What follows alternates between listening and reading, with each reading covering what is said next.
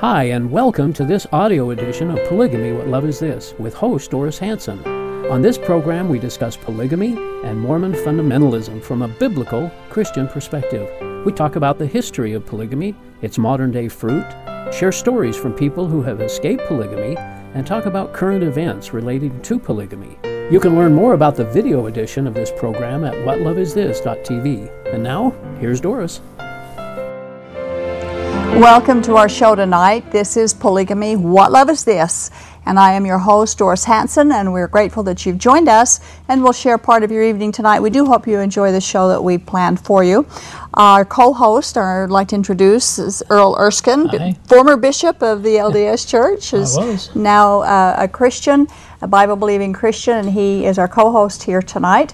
And I think you've got an announcement, don't you, that you wanted to bring up? The Compassionate Boldness Symposium is going to be held at the Main Street Church up in Brigham City this Saturday in 2 days from 9 to 1 p.m. Everyone's invited, Mormon and Christian alike. There's always good handouts and good information that's shared. So, sponsored by the Mormonism Research Ministry. So, very good. That's at Main Street Church in Brigham City? Main Street Church in Brigham City. This Saturday. Saturday. Well, great.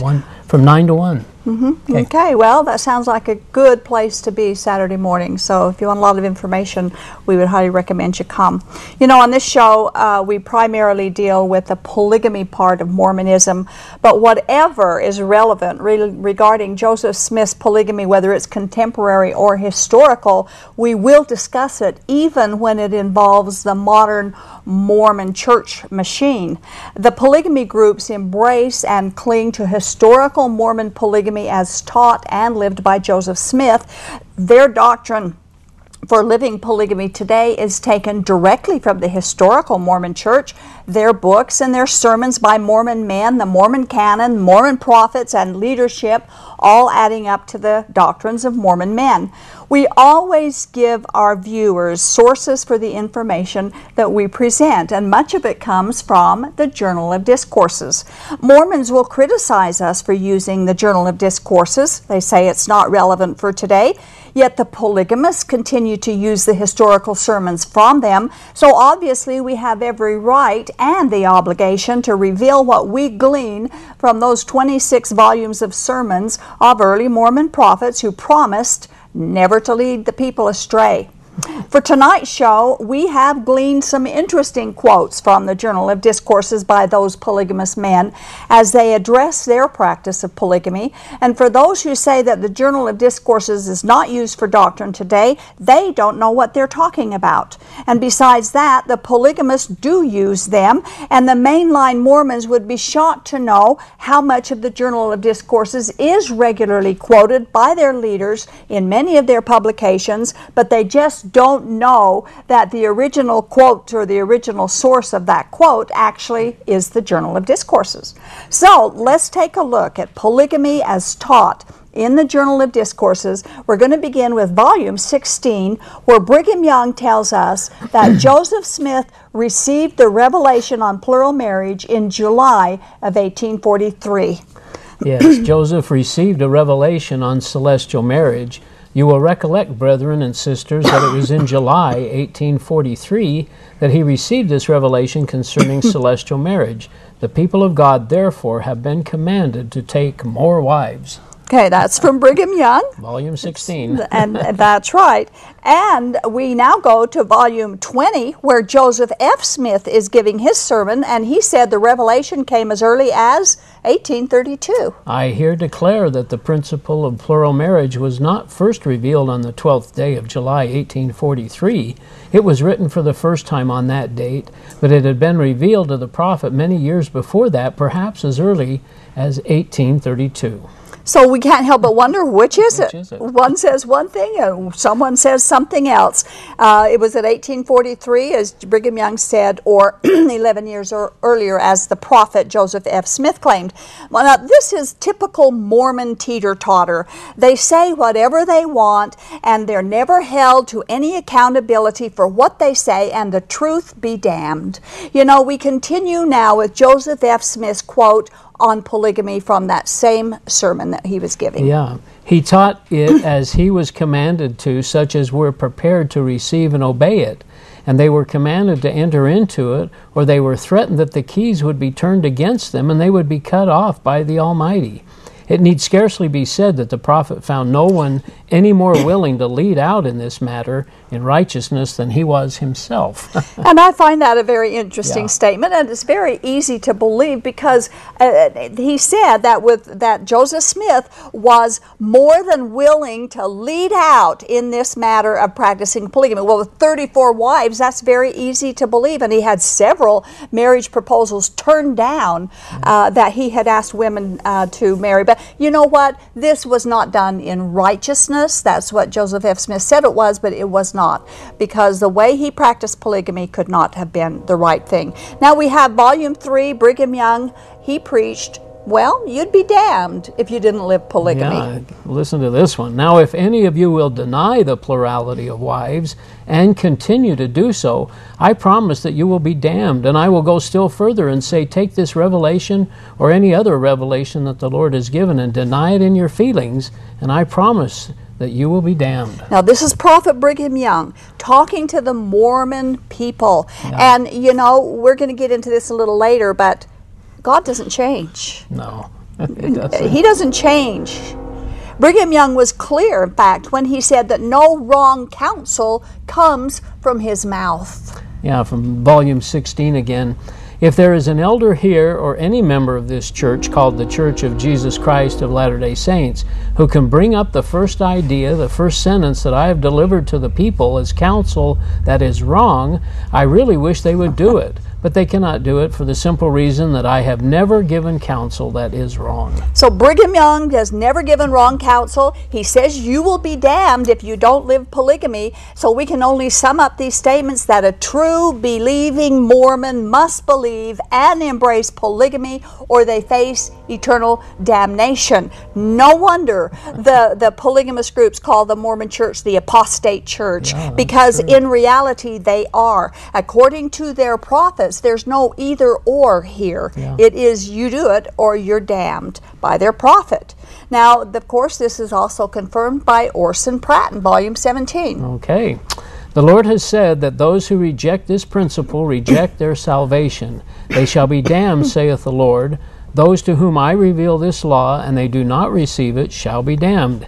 We have either to renounce Mormonism, Joseph Smith, Book of Mormon, Book of Commandments, and the whole system of things as taught by the Latter-day Saints, and say that God has not raised up a church, has not raised up a prophet, has not begun to restore all things as he promised. We are obliged to do this, or else to say with all our hearts, yes, we are polygamists, we believe in the principle, and we are willing to practice it because God has spoken from the heavens. Wow. So, and again, this just lays the foundation that polygamy is supposed to be the way all of Mormonism lives their lives. Of course, the concept of the restoration that Orson Pratt is saying here is leading the people astray from the very beginning, because there never was an apostasy.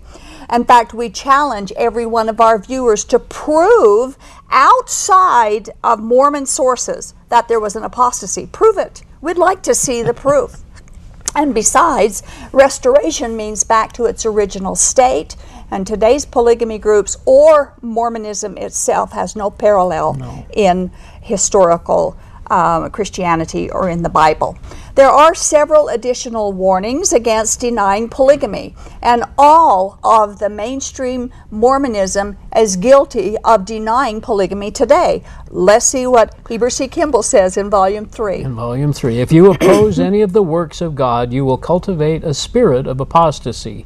If you oppose what is called the spirit wife doctrine, the patriarchal order, which is of God, that course will corrode you with a spirit of apostasy, and you will go overboard. The principle of plurality of wives will never be done away. I wish more of our young men would take to themselves wives of the daughters of Zion and not wait for us old men to take them all. That's not exactly the way I heard it. You know that? It's not the way you heard it when you were in the church. No. You didn't read the Journal of Discourses and Heber C. Kimball, obviously. No. Of course, we all know and that they teach that Mormon polygamy is going to be practiced in Mormon heaven. But as Christians, we know that it will not be practiced in God's heaven. And here is an interesting twist on alleged heavenly polygamy in Volume 4 of the Journal of Discourses. Again, Heber C. Kimball. In the spirit world, there is an increase of males and females. I'm not sure how that works. There are millions of them, and if I am faithful all the time and continue right along with Brother Brigham, we will go to Brother Joseph and say, "Here we are, Brother Joseph. We are here ourselves, are we not? With none of the property we possessed in our probationary state, not even the rings on our fingers." He will say to us, "Come along, my boys. We will give you a good suit of clothes. Where are your wives?" "They are back yonder. They would not follow us." "Never mind," says Joseph. "Here are thousands. Have all you want." Perhaps some do not believe that, but I am just simple enough to believe it. And simple enough to say it, obviously. So in Mormon heaven, Joseph Smith will supply all the wives the Mormon men want. Why are these minds of these men and their sermons so based on eternal sex? Yeah, what's going on? Isn't it? And how does Heber C. Kimball know that the gender population ratio is in heaven? And why are Jesus' teachings rejected? He said there's no marriage in heaven. Yeah, we find this in 1 John 5:10-11. "He that believeth not God hath made him a liar, because he believeth not the record that God gave of his Son. And this is the record, that God hath given to us eternal life, and this life is in his Son." Eternal life is in Jesus Christ, not in polygamy. And those who do not believe what Jesus said is in reality calling him a liar. That's what it says. Eternal life's in Jesus, not polygamy. And Romans 7 says that the marriage covenant ends at death, and there is no mention or teachings or guidelines anything anywhere of eternal marriage or eternal sealings. There is no marriage after death. Here's another gem quoted by Heber C. Kimball in Volume 5. "Some quietly listen to those who speak against the Lord's servants, against his anointed, against the plurality of wives, and against almost every principle that God has revealed. Such persons have half a dozen devils with them all the time. You might as well deny Mormonism and turn away from it as to oppose the plurality of wives." And so we understand that they never talk bad about other religions and about other people, but this is pretty bad. It is. Claiming people to have half a dozen demons in them if they deny the plurality of wives. Yeah. And of course we have another threat. They're good at threats of damnation if you don't live according to their principles. And Heber C. Kimball was right along with the rest of them. They were caught up in this, for sure. They were. "I speak of plurality of wives as one of the most holy principles that God ever revealed to man.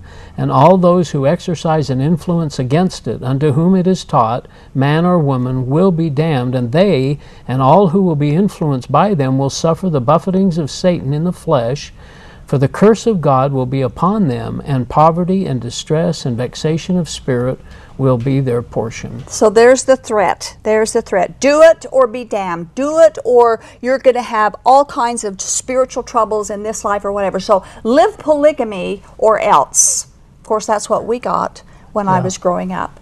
And despite these horrid threats in the Journal of Discourses, threats of Satan's buffetings and God's curses and distress to those who reject polygamy, the Book of Mormon forbids polygamy and calls it an abomination. And we have some verses there. Yeah, a First variety of them here. Yes. Jacob 1:15.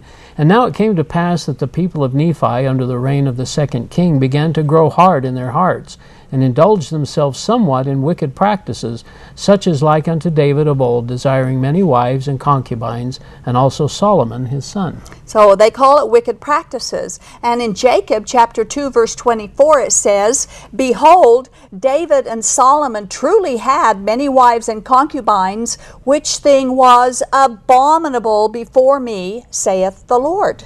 And then just a few verses later, verses 27, 28, 29, "Wherefore, my brethren, hear me, and hearken to the word of the Lord, for there shall not any man among you have save it be one wife, and concubines he shall have none. For I, the Lord God, delight in the chastity of women, and whoredoms are an abomination before me. Thus saith the Lord of hosts. Wherefore this people shall keep my commandments, saith the Lord of hosts, or cursed be the land for their sakes. Well, that's dire threats if you do live polygamy, isn't Yeah. it? And then Jacob 3:5 says, and I quote, Behold, the Lamanites your brethren, whom ye hate because of their filthiness and the cursing which hath come upon their skins, by the way, that's very racist, are more righteous than you, for they have not forgotten the commandment of the Lord which was given unto our father, that they should have, save it were, one wife, and concubines they should have none, and there should not be whoredoms committed among them. And Mosiah 11:2 for another one, For behold, he did not keep the commandments of God, but he did walk after the desires of his own heart. He had many wives and concubines, and he did cause his people to commit sin, and do that which was abominable in the sight of the Lord. Yea, and they did commit whoredoms and all manner of wickedness. Now, all of these verses are from the Book of Mormon, and they haven't been changed, and they haven't been added to. There's another one in Mosiah, chapter 11, verse 14, and it says, quote, And it came to pass that he placed his heart upon his riches, and he spent his time in riotous living with his wives and his concubines, and so did also his priests spend their time with harlots. A couple of chapters later, Thou shalt not commit adultery. Thou shalt not covet thy neighbor's house. Thou shalt not covet thy neighbor's wife, nor his manservant, nor his maidservant, nor his ox, nor his ass, nor anything that is thy neighbor's. And in Ether 10:5, another anti-polygamy verse. And it came to pass that did not do that which was right in the sight of the Lord, for he did have many wives and concubines. And just a few verses later in Ether 10, He did do justice unto the people, but not unto himself, because of his many whoredoms. Wherefore he was cut off from the presence of the Lord. So we have very many verses here in the Book of Mormon totally against, condemning polygamy. And we wonder, does God change his mind about plural marriage? According to the Book of Mormon, does God change his mind? No. Several verses here. Mormon 9:9. For do we not read that God is the same yesterday, today, and forever, and in him there is no variableness, neither shadow of changing?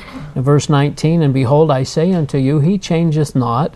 If so, he would cease to be God. Moroni 8:18 says, For I know that God is not a partial God, neither a changeable being, but he is unchangeable from all eternity to all eternity. And finally, 3 Nephi 24:6 says, For I am the Lord, I change not. So we have established a good foundation here that the Journal of Discourses is for polygamy, the Book of Mormon is against polygamy, and we can't say that God changed his mind from one to the other, because those who preached those sermons in the Journal of Discourses read the Book of Mormon and looked at it as far and above more reliable than the Bible itself. So we've got a huge problem with a religion where they say God forbids something, then turns around and commands them to do something that he has forbidden. Now, thousands of years before Joseph Smith put the pen to writing the Book of Mormon, God had forbidden polygamy to the people. Here's a verse from the Old Testament and one from the New Testament. Yeah, Deuteronomy 17:17, He must not take many wives, or his heart will be led astray. 1 Corinthians 7:2, Each man shall have his own wife, and each woman her own husband. So we're very clear here that polygamy is not the thing to do unless whatever might happen in a man's mind. Long before the Book of Mormon was a gleam in Joseph Smith's eyes, the Bible taught that God does not change his mind. The Book of Mormon already said that. Now we're going to read in the Bible where it also says God doesn't change his mind. Two different verses. Numbers 23:19, God is not man that he should lie, or a son of man that he should change his mind. Malachi 3:6, For I am the Lord, and I change not. So the Book of Mormon doesn't allow polygamy, but we have one problem verse. It's like a stick in the spoke. It completely derails the otherwise solid Book of Mormon teaching of no polygamy for God's people. And the problem verse is Jacob chapter 2, verse 30. Yes, for if I will, saith the Lord of hosts, raise up a seed unto me, I will command my people, otherwise they shall hearken unto these things. So there's that little leeway there that if he wants to raise seed up unto him, then he will command them, it sounds like, to live polygamy. Now, regarding this exception to the prohibition of polygamy, we want to quote from a pro-Mormon website, an.fairmormon.org, and listen carefully to what it says. The Book of Mormon makes it clear that the Lord may, under some circumstances, command the practice of plural marriage. As one member of the church explained, Jacob 2:30 is the key verse for understanding why Mormons believe that Joseph Smith, Brigham Young, and other 19th century Mormons were justified in their practice of polygamy, but that this is the exception to the Lord's law, not the rule. Mormons believe that the period when polygamy was publicly sanctioned, 1852 to 1890, and the longer period in which it was privately approved, the early 1830s to 1904, were exceptions to God's basic law that Jacob spelled out in verse 27. So in the Book of Mormon, there is an abundance of restrictions and prohibitions against polygamy, never a command for it. Then we come upon Jacob 2:30, where it looks like at some point God may give permission for plural marriage. So why does Jacob 2:30 say that God may command it? Would God really command a practice that he has previously described as wicked? Is that your God? If it is, you need to change gods, because the true and living and only true God never commands people to do what he has condemned. And the only true and living God would never require a woman to suffer what polygamy forces them to suffer. Now, what are some of those descriptive words against polygamy that God used in the Book of Mormon? Yeah, these are good. Wicked practices, whoredoms, abominable, riotous living, adultery. Now, that all described polygamy in the Book of Mormon. And God would really command wicked practice? Would God really command whoredoms? Would he really command an abomination? I mean, think about this. Don't check your brains at the door. Think about these things. Would God truly command people to practice polygamy that he has described in such low terms? The reason given in Jacob 2:30 is to raise up seed. Since when does God set aside a previously condemned and wicked practice in order to bring up children? In reference to this idea, Jesus said a bad tree cannot produce good fruit. Would God utilize a practice that he calls wicked and expect good fruit from it? Jacob 2:30 is a fraudulent verse. Now let's consider another reason why Jacob 2:30 cannot be the reason early Mormons practiced polygamy. We're going to quote kind of a long quote here from MRM.org. And this is according to LDS historian Todd Compton. 18 of Joseph's wives, 55%, were single when he married them and had never been married previously. Another 4, 12%, were widows. However, the remaining 11 women, a third, were married to other husbands and cohabitating with them when Smith married them. If one superimposes a chronological perspective, one sees that of Smith's first 12 wives, 9 were polyandrous, which means they were already married. They were married to other men. Mm-hmm. Unless it can be proven that these women were all married to men who were either impotent or sterile, we have to assume that they were quite capable of raising up seed without Smith's help. Apparently, Joseph didn't see the need for employing Jacob 2:30 as a proof text for plural marriage. Okay, and that's a very good point. So since 33% of Joseph Smith's plural wives were married to other men, these women were already in the process of raising up their own families. In fact, Zena Huntington Jacobs was not only married, but she was 7 months pregnant when Joseph Smith coerced her into a plural marriage ceremony with him. Obviously, he didn't need to intrude into her marriage. They were perfectly capable of raising up seed without Joseph Smith's help. Actually, what Joseph Smith and the others were guilty of is breaking God's 7th commandment of Exodus 20:14 And Deuteronomy 5:18 says. Very clear, it just says, thou shalt not commit adultery. Thou shalt not commit adultery. This is a good way, thus saith the Lord. That's right. To commit adultery. But Joseph Smith did commit adultery with other men's wives in at least 33% of his polygamous marriages. That's 11 women. And that's okay? Is that really okay? And Brigham Young, he took at least 6 women and possibly 9 who already had living husbands. This is not the definition of righteousness. Those who can believe that good men or true prophets of God will do these things have the wrong God, they have the wrong gospel, they have bogus prophets, and a totally twisted idea of God's plan for marriage.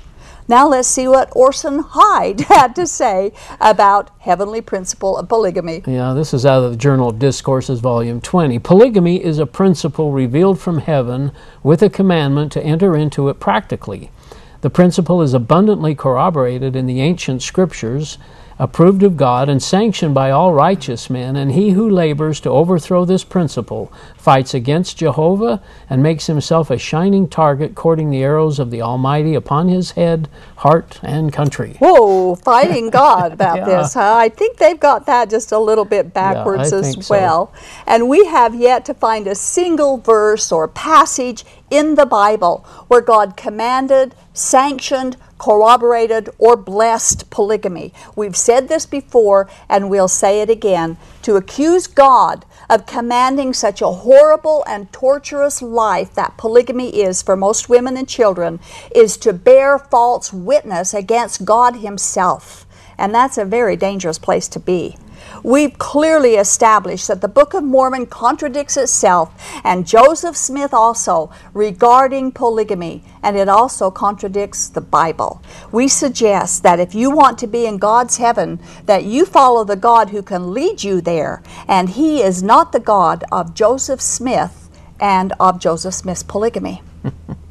Seems pretty clear, doesn't it? It is so clear. I don't know. I know there's a blindness there. I know there's a refusal for people to see this, but it's so clear that there's some contradiction, some very grievous contradiction going on here that needs to be reconciled. And I've heard the word critical thinking, and you mentioned it before, checking your mind at the door or something, your brain's at the door. I just never read this myself, but it's there to be read and understood, and it's logical and makes such sense if people will just do a little critical thinking. Right. Yeah. And we've talked about things like this before on the show, in the In Sacred Loneliness book. Yeah.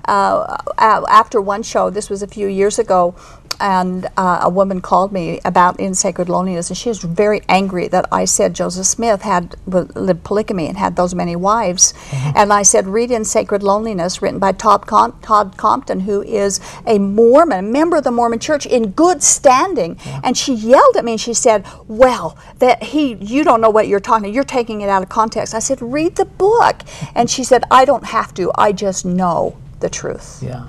And now they can go to LDS.org. And now the Mormon Church is admitting it. Yeah. Absolutely. Yeah. Well, if you'd like to get in the discussion, we invite you to. We're going to open up our telephone lines now. Our telephone number is 801-973-8820, 973-TV20. And while we're waiting for your calls to come in, we want to share our message with you. You are watching Polygamy, What Love Is This? Broadcasting live from Salt Lake City, Utah. This program is the broadcast outreach of A Shield and Refuge Ministry. Shield and Refuge is a point of first contact for Mormon fundamentalists who question the doctrines of the religion or who are actively seeking for an opportunity to escape the polygamist lifestyle. Examining the claims of fundamentalist doctrine against the backdrop of biblical truth is central to our efforts. We invite you to contact us.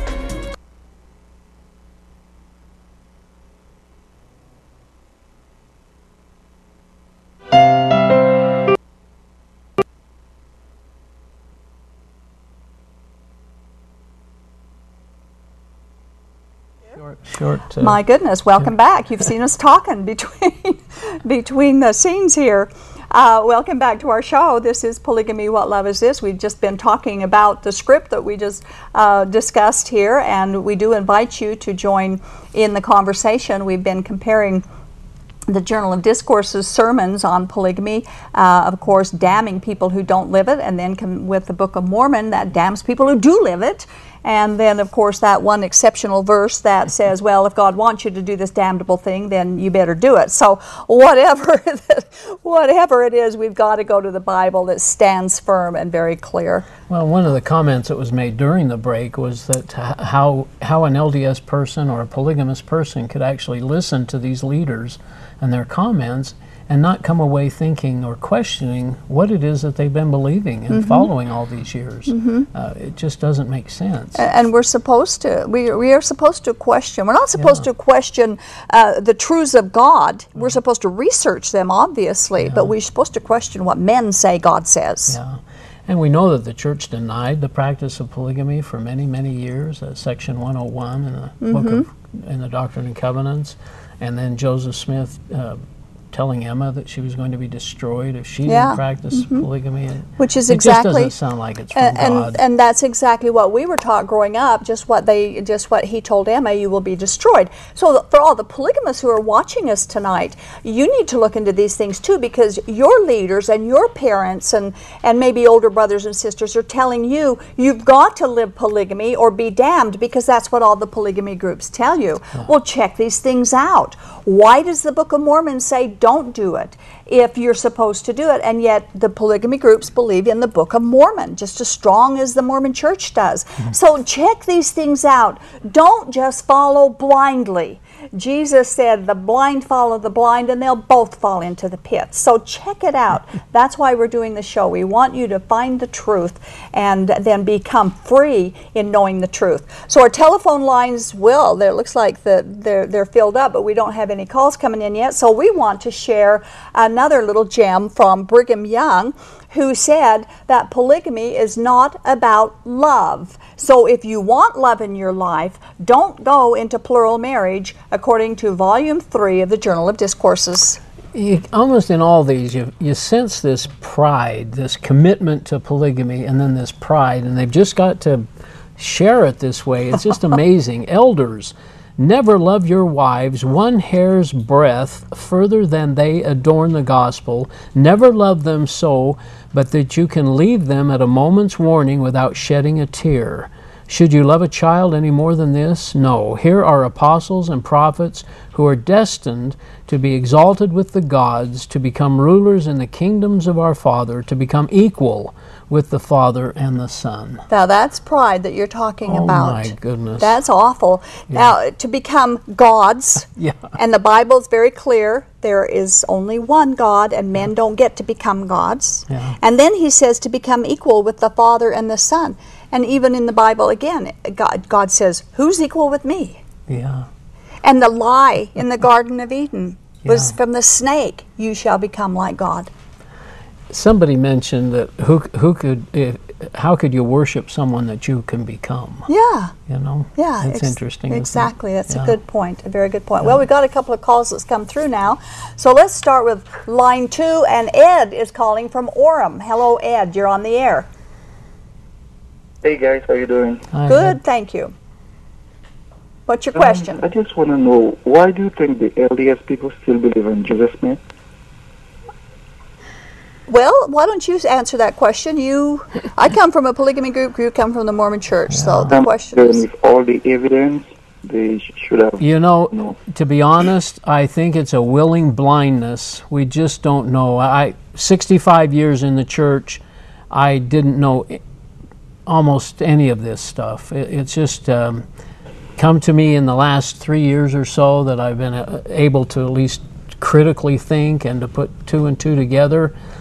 We just don't know about it in the Mormon Church. We're not taught about it. General Conference, the ensigns, what we hear every Sunday doesn't share any of this negative stuff. It's all very bland, very superficial, and it just isn't true, but we we just live it. We just believe it. And if it's like the polygamy groups, we were warned not to read anything outside of the approved reading material, and the thinking's been done for us. We don't need to think any further than they tell us that we can think.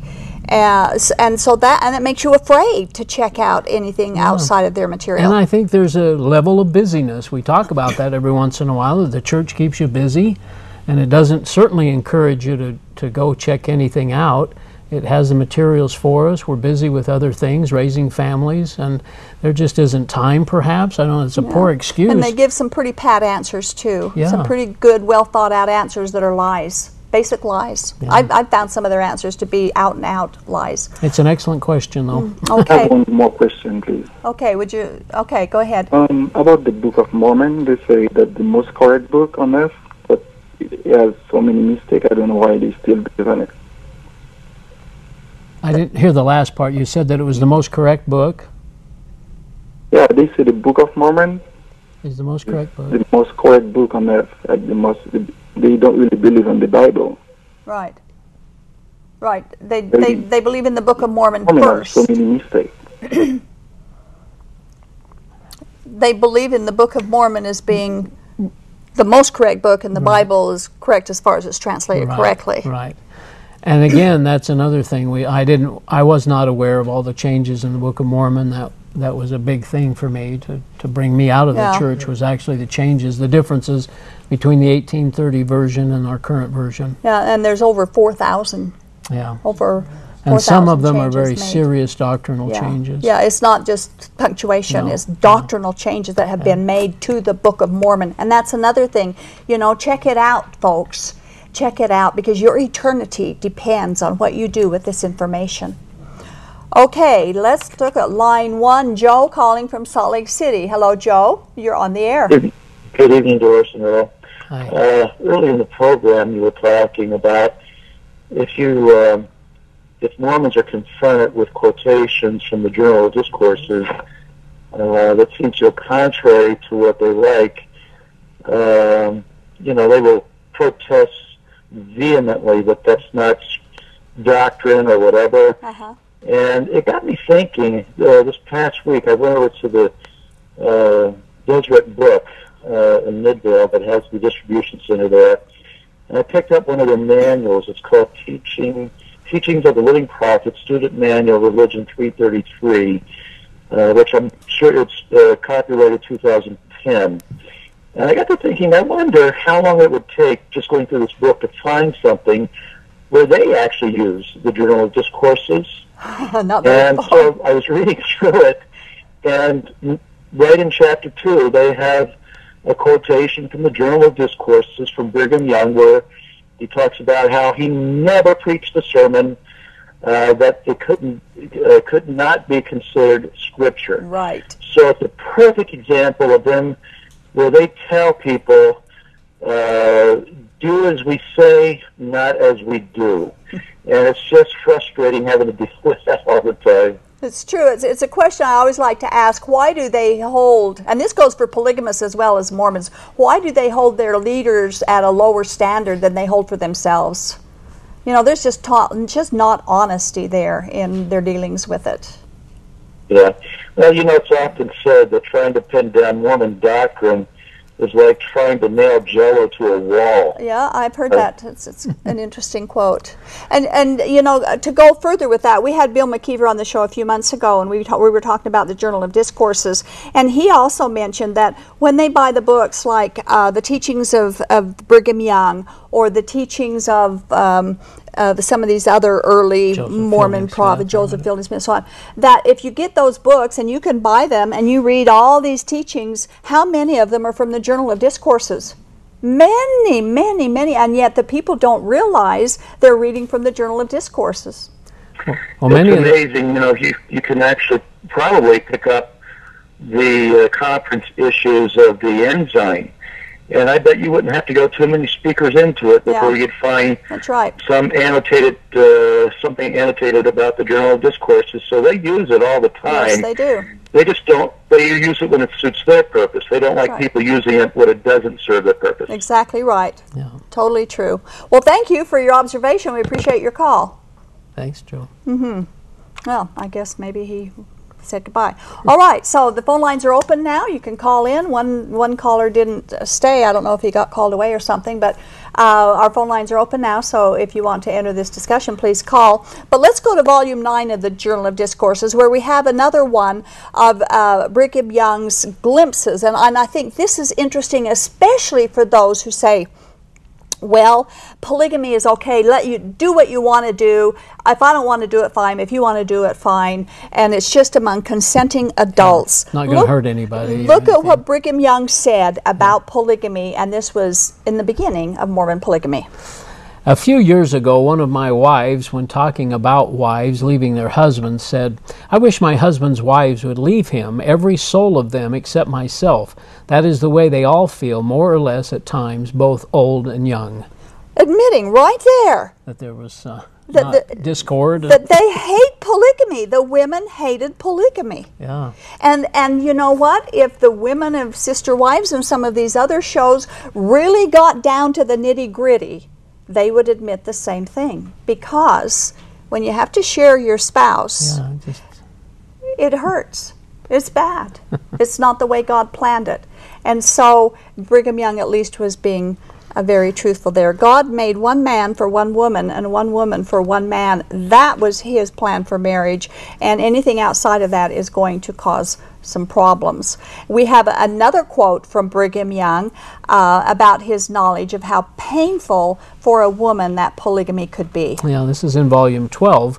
Brother Penrose said it would be better for them if they believed in the doctrine of polygamy, but they do believe it. They know it is true, and that is their torment. It perplexes and annoys many of them because they are not sanctified by the spirit of it.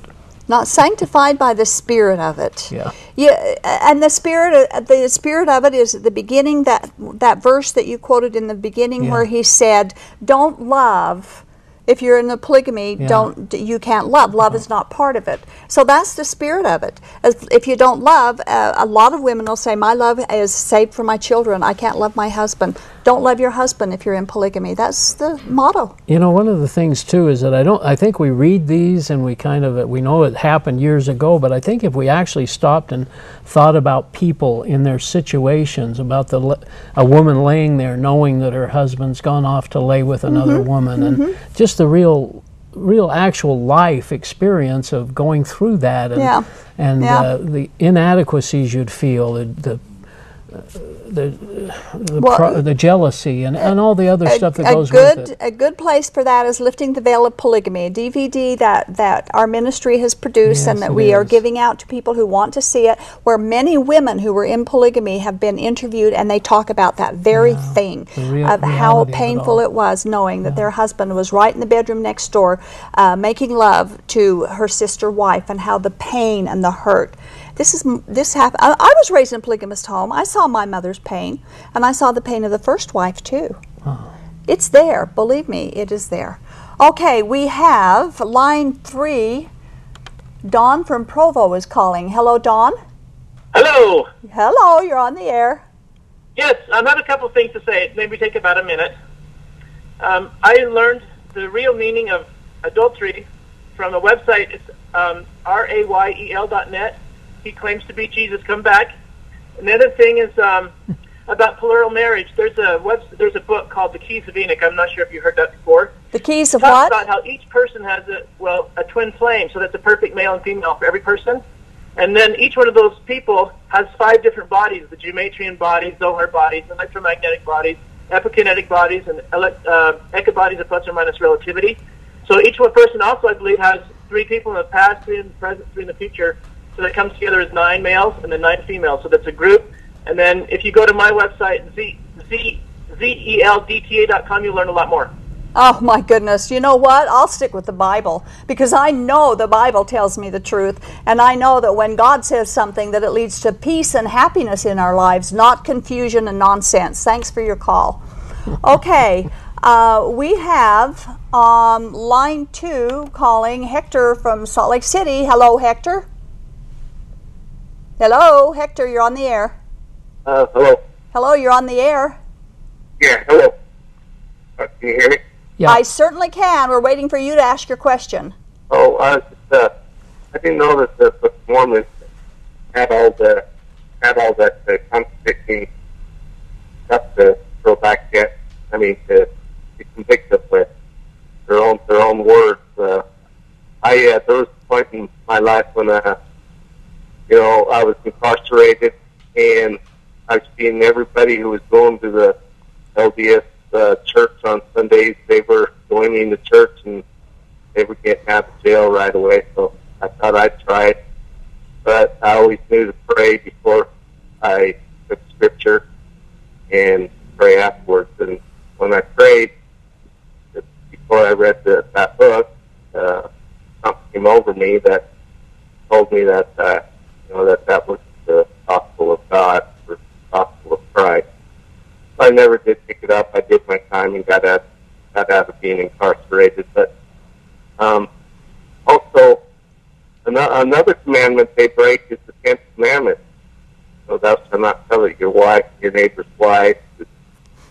And I just, to me, I'm really blessed to know that there's people like you that come on once a week to post truth.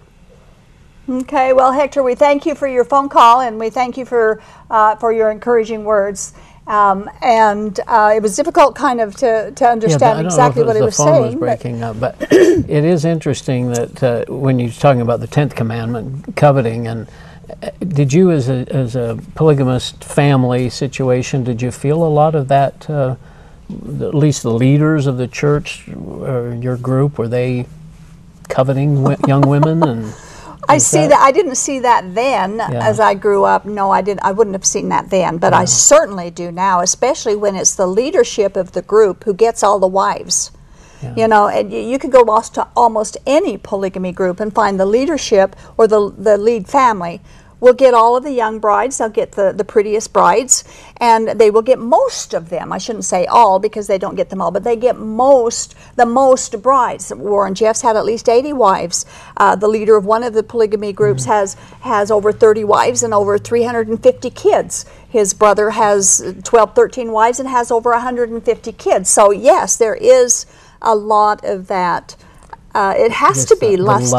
The lust that must go on, and the mental gymnastics of seeking out new conquests and stuff. And I think of that, and then I think of some of these things we read where they think there's going to be eternal marriage, eternal polygamy, eternal sex, and it's just like it becomes where enough is never enough. Yeah. They always have to have more, and so their minds can't think that they're going to go into eternity without having this option of all of this sex. Yeah.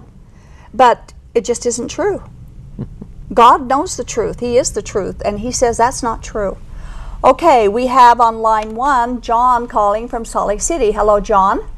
Hi, you guys. Hello, Hi. You're on the air. What's your question? Yeah. My question is that the first guy that he called, he asked, is a truth book on the earth. I can tell them that the LDS people, they wake up and they come up from dark. They only them. They not heard anybody know the Book of Mormon. Only them. That I'm saying, get up. How teach your teenage girl or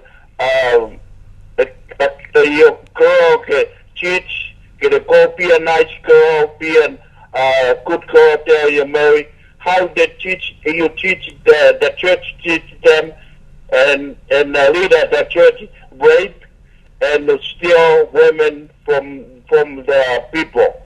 They need to remember that. Okay. I'm not sure if you caught that. I guess it's again back to coveting and the leaders desiring. I'm not sure I understood everything there, John. What was the question specifically? I'm sorry. I don't think he's there anymore. Okay. I apologize for that. Yeah, it's very difficult to understand sometimes what they're saying. he was talking about something about the women not understanding some things, but maybe he's dealing with how do the women accept the polygamy. I often wondered how the women in the early Mormon church accepted it, because when I grew up, we grew up knowing that polygamy was required. It wasn't new to us. It was something we learned from the cradle. But when Joseph Smith first introduced polygamy, they weren't used to that doctrine. How did he get all those women to believe him? You know, I mean, we know he could urge them. Very charismatic, or that, somehow. and he said an angel from heaven with a flaming sword, but that certainly isn't even viable to think of. I think the isolation out here in Salt Lake, the but West. back in Nauvoo, that's back true. in but I think Kirtland. that helped it here locally, Oh, or yeah. at least because the women, even if they, what were they going to do? They couldn't very well leave. But That's you're exactly right. I don't know right. how he was able to convince them and other men. They used the God threat. Yeah. They used the God threat. Yeah. That does it. And you know, God is not happy with people who give false witness. Well, that's what happens when you about follow him. men, you know. That's right. Okay, we have a quote here from George Q. Cannon that we want to read, which is a short quote, but is another threat that we just were talking about, of annihilation of the LDS people if they don't practice polygamy. This was in 1879, which is interesting because 11 years later, things changed. If plural marriage be divine, as the Latter-day Saints say it is, no power on earth can suppress it, unless you crush and destroy the entire people. Now, how would we take that in today's culture? Yeah. How would you take that? Have the Latter-day Saints been crushed and destroyed as the entire people? No, obviously not. Obviously not, but it says no power on earth can suppress it. And in a sense, it hasn't, because the fundamentalists have picked up the ball and taken it. I guess they would hold on to that, wouldn't they? Yeah, of course they would. You betcha. Yeah. They know that. But it's interesting that all of these quotes that we've read just absolutely don't hold any water at all. And as it applies to the LDS Church in general, they are the ones who are apostate according to these early prophets. And it is the Mormon fundamentalists who know that they have been following the doctrines of the early Mormon Church. Now, that's not to say that we believe they're right, because we obviously don't. No. We know that you can be all right or you can be all wrong, but we know from the contradiction, how could it be all right? Like you said, this isn't a God that is changing, or God doesn't change, and He wouldn't change this and support it one time and then call it wicked practice another time. Right. Yeah. That's absolutely true. Yeah. Okay. Line 2, we have Roger from Pleasant Grove. Roger, can you make your question very quick, because we're getting towards the end of the show? Okay, my question is, I have a problem. I don't buy into polygamy either, but in 1 Kings chapter 14, verse 8, the Lord is talking. I mean, He says, "You have not been like my servant David, who kept my commandments and followed me with all his heart, doing only what was right in my eyes." Yes. Yet David was practicing polygamy. Right. Now also, in chapter 15, verse 5, for David had done what was right in the eyes of the Lord, and had not failed to keep any of the Lord's commands all the days of his life, except for in the case of Uriah the Hittite. Right. Now, I know the Lord didn't Right. command him to do it, Right. but he did it, and the Lord said that he did everything that he was supposed to. Okay, Roger, this is a very good question, and it's something that I had to look into myself to make sure that I understood biblical polygamy and what it was all about. What the context, when you get into the context of what it was right with David doing everything that was right, the context is idolatry. The context is that the kings of Israel and the kings of the nation around them were practicing idolatry, but David never did. He never ever practiced any kind of idolatry. He worshiped the only true God in existence all the days of his lives, not like the kings of these other people around him. And that's the context. Thank you for the question. We are getting close to the end of the show. But if you read all of these things that the Bible has, there's an answer which the Bible answers itself. And you can read what it says in the context of what it says, and you will get your answer. And sometimes it takes quite a bit of digging. But those were all questions that I had when I got out of the polygamy group. I had to know everything about polygamy in the Bible, and some of it was pretty hard stuff. Some of it was pretty simple, but some of it could be pretty difficult to understand. So we do thank you for that question. And you can go online and find the Journal of Discourses for anybody who doesn't have a set themselves. You can go to mrm.org/journalgems, or you can go to the wikisource.org, and they have the Journal of Discourses there. So thank you. Thank you for being here tonight. Very good. My closing comments, I would like to discuss something that I read from a website recently that addressed the changing doctrines of the Mormon faith. A part of what this man said was that he grew up in the Mormon church believing in what they now admit wasn't what they claimed it was. For instance, he said, first, the first vision isn't exactly what they said it was. Second, the Book of Mormon translation isn't exactly what they said it was. The curse of dark skin isn't exactly what they said it was. He learned that the American Indians aren't exactly who they said they are. He learned that the Book of Abraham or any other translation isn't exactly what they said it was. And number 6, polygamy isn't exactly what they said it was. Therefore, he said, he is not under any moral, religious, cultural, family, legal, or any other obligation to stay anymore because that church just isn't what they said it was. One of the most important things Jesus said is in John 4:24, God is spirit and his worshipers must worship him in spirit and in truth. God's truths don't change. It is Jesus we must listen to, not religious leadership that leads you astray. 1 John 2:21 says that no lie comes from the truth.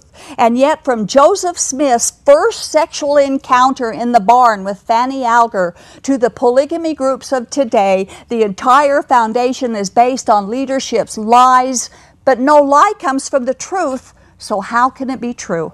By saying this, we don't take away your freedom of religion as we've been so accused, but we do present the facts hoping you'll consider and believe God's truths and reject all religious lies, no matter how good they make you feel. Thanks for watching, and good night. This has been the audio podcast edition of Polygamy, What Love Is This?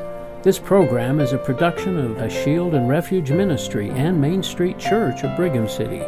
You can view current and past video episodes as well as download audio episodes of this program at whatlovethis.tv.